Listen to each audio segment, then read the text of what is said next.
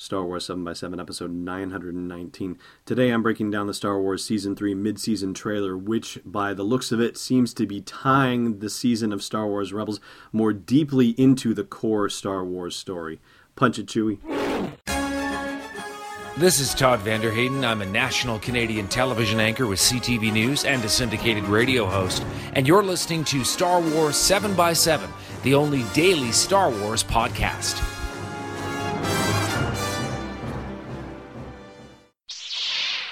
Hey Rebel Rouser, welcome to Star Wars 7 by 7.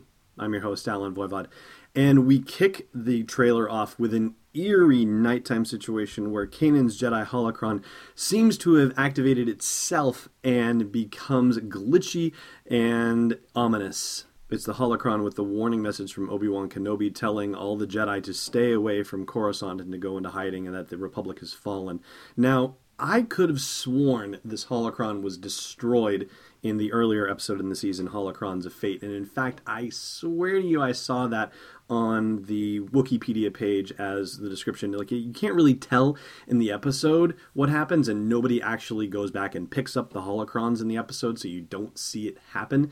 But now, apparently, it is not the case. Whatever I think I remember seeing on Wikipedia does not say that the holocrons were destroyed when they tried to merge them, when Maul and Ezra tried to merge the Sith and the Jedi holocrons, but I guess not. So if the Jedi holocron is still kicking around, that means the Sith holocron must still be kicking around as well. And we don't know who has it, whether the Rebels have it or whether Maul was able to grab it as he escaped. And we get a shot of Ezra opening the holocron or looking at the opened holocron just a few seconds later in the trailer, but we can't tell quite where it is. He is possibly inside because of a strut that you sort of see in the background, but you also see sort of shifting winds or clouds behind him, so it's almost hard to tell whether he's actually on a planet or whether he's in the cockpit of a spaceship. It's really hard to tell with the quick glance. And also with these quick initial glances, we get a shot of Thrawn looking out a viewport at a couple of Star Destroyers and a planet which could be Lothal and could be Atollon. It's hard to tell from space at this point.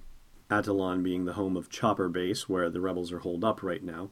And we also get to see the TIE Defender in action. This was something that was hinted at earlier in the season. Those were secret plans that the Rebels stole. The TIE Defender is something that dates back to the TIE Fighter PC game. I remember playing that, actually, and that was quite the fighter, as I recall. It's particularly remarkable because it has shields and hyperdrive capability. So it is a beast, and it is actually now in production, apparently, and going to be seeing action in Rebels Season 3. We also see Chopper taking on what looks like sort of a version of an IG-100 Magna Guard, but looks a bit different, and it gives Chopper the business, actually smacks him flying.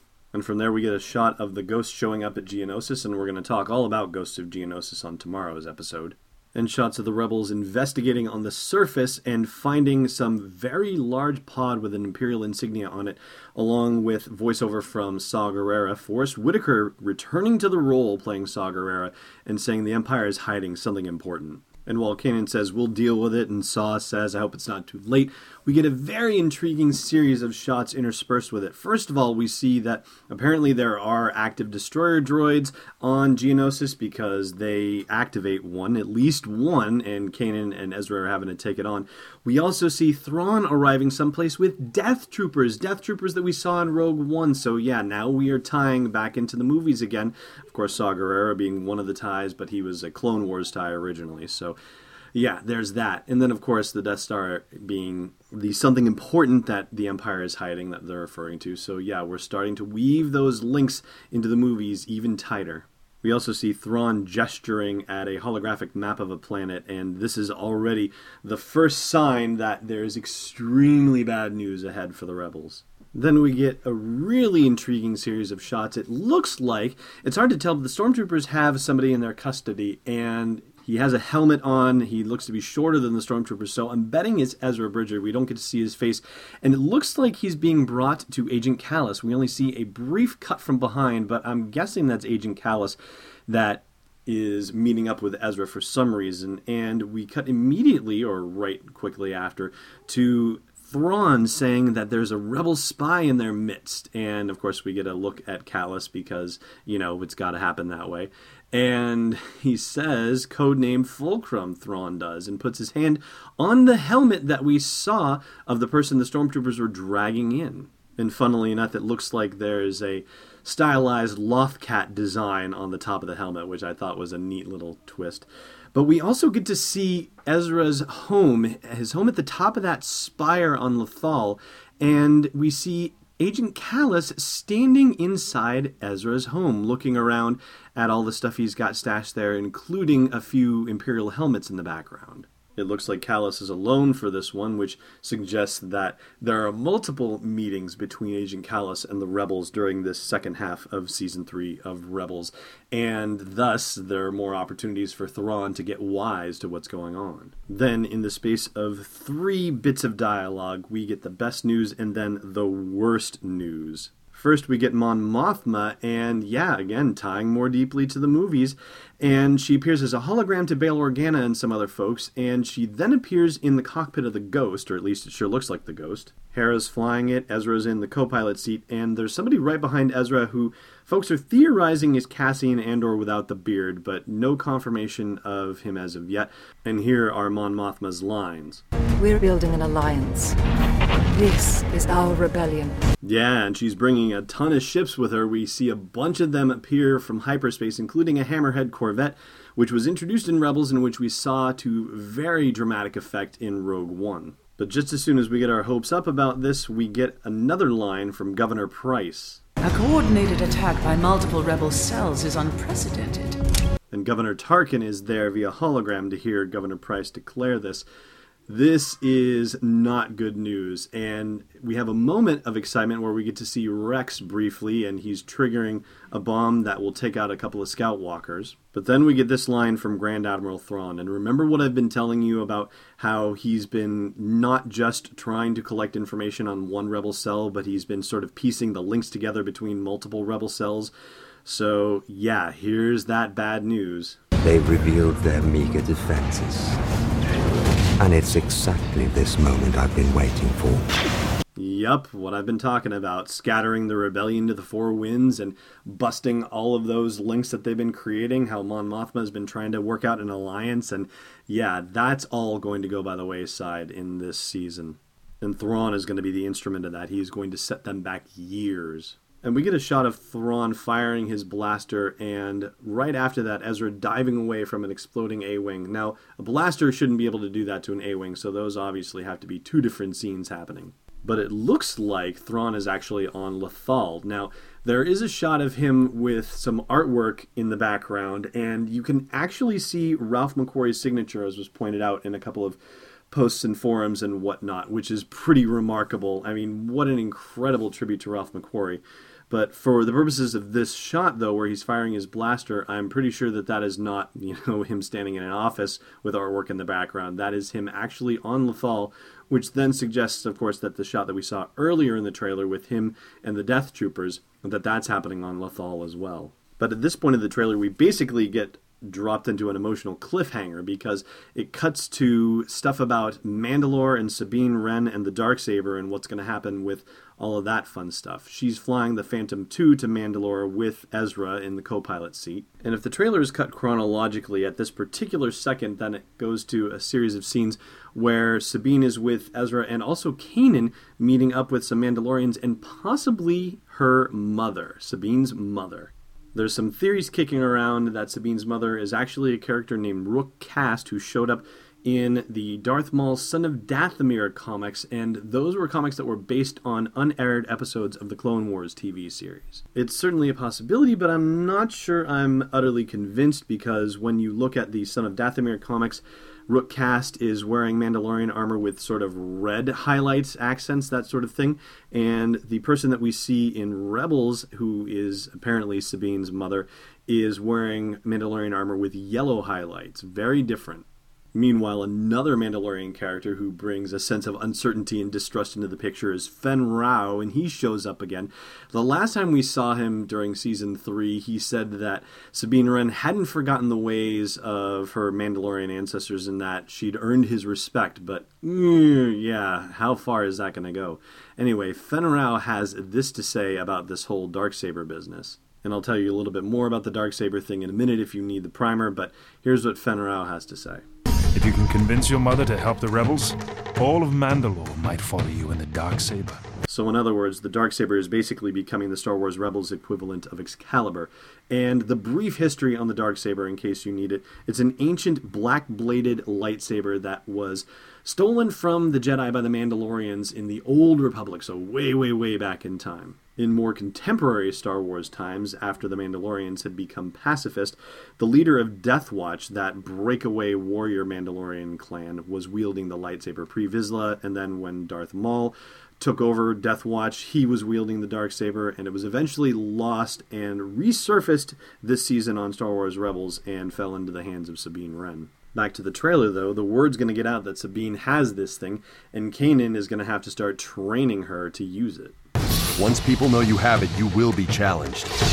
So it sounds like we're going to get deeper into Sabine's hero's journey on this, which is a really exciting thing. But at this point, we are thrown back into the major overarching conflict, and we see our first hint of what we're going to see at the end of the trailer. We see Tatooine, we see the twin suns, and we see a lone figure walking across the desert. We also get to see Saw Gerrera fighting alongside Zeb and Kanan and Ezra against stormtroopers with jetpacks. And so this makes me wonder about the second half of the season if we're going to see Saw Gerrera across multiple episodes. I mean, we see the battle droids and destroyer droids in this whole thing. So yeah, that's the Geonosis thing presumably, but maybe Imperial troops show up on Geonosis as well. I guess it's possible, but if they don't, then it means that we get to see Saw Gerrera across multiple episodes, which is certainly what I would hope for. And there's also the whole thing that we heard in Rogue One. The fact that Saw Gerrera was deemed too extreme for the mainstream rebellion, as it were. And so I'm wondering if we're actually going to get to see what happens with Saw Gerrera that makes him an outcast among the rebels. Forrest Whitaker's a big name to be voicing this character, so I imagine we only have a limited amount of time with him, so hopefully they're going to make it count. Alright, now we're into the quick cut portion of the trailer where we're going to get a lot of stuff in a rapid sequence. We get space battles, we get Kanan and Rex coming out of hyperspace above a planet with 3 Imperial Star Destroyers in front of them. We get Chopper having some sort of malfunction in his Imperial Chopper disguise. We also get Sabine in action, and it looks like her jetpack from the previous episode this season was repaired, or she got a new one.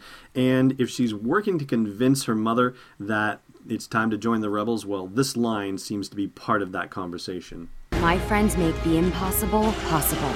So whatever big confrontation is coming toward the end of this season, wouldn't it be something if Sabine's efforts with the Mandalorians are what actually saves the rebellion from being utterly wiped out? You know, if the battle is going really badly and the rebellion looks like it's about to be utterly and completely flattened, and then the Mandalorians show up at the last minute and are able to hold off the Empire long enough for what's left of the rebellion to get away and scatter to the 4 winds. Because Thrawn isn't looking to just smash one rebel cell. He's looking to get as much of it as possible. I mean, if you hadn't gotten that impression from him already, then you may have gotten it from what you knew about him in the expanded universe. But he reveals as much in 2 lines here in the trailer, the first of which is, We will show the galaxy what happens to those who dare speak against the Emperor. Right? And then there's this, said in response to a defiant Hera. We'll never surrender to you, Thrawn. I'm not accepting surrenders.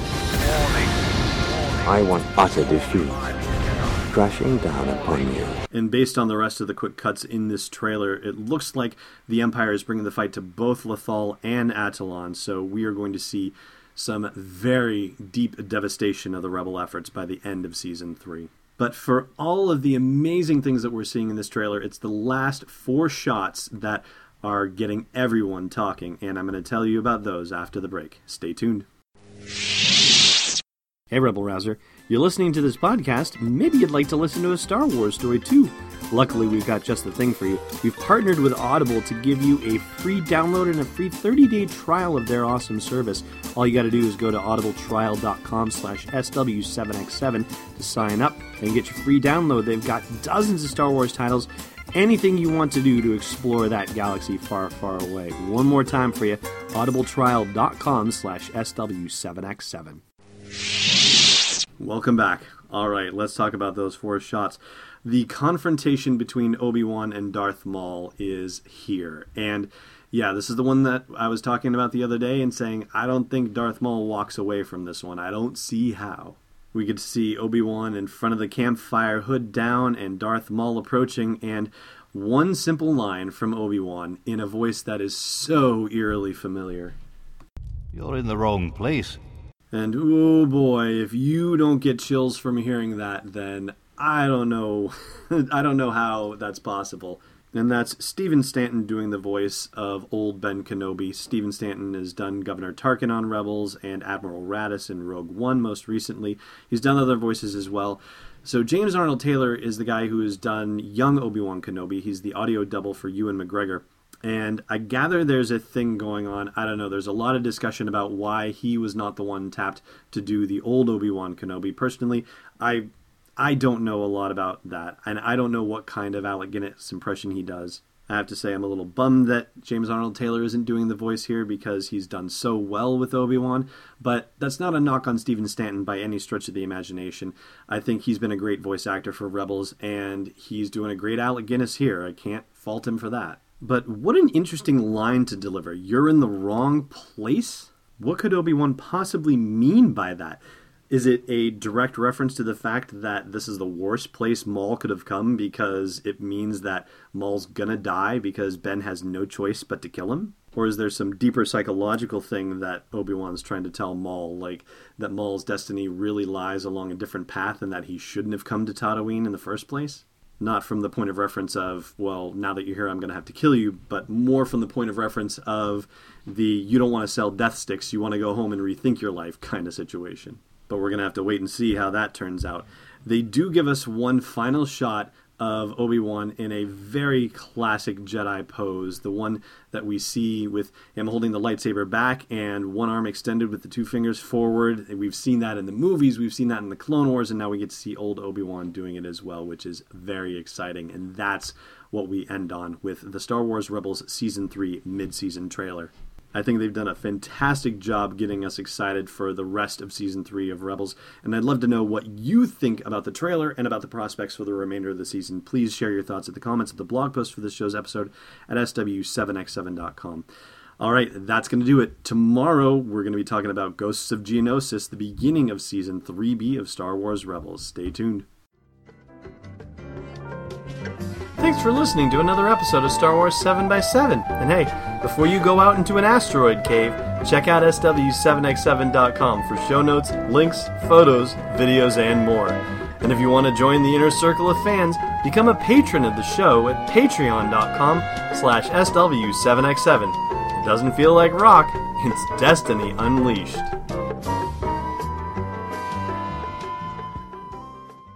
This podcast is not endorsed or sponsored yet by Lucasfilm Limited, Disney, or 20th Century Fox, and is intended for entertainment and information purposes only. Star Wars, the Star Wars logo, all names and pictures of Star Wars characters, vehicles, and any other Star Wars-related items are registered trademarks and/or copyrights of Lucasfilm Limited, or their respective trademark and copyright holders. May the force be with them. All original content is copyright 2017, Star Wars 7x7. We hope you love it.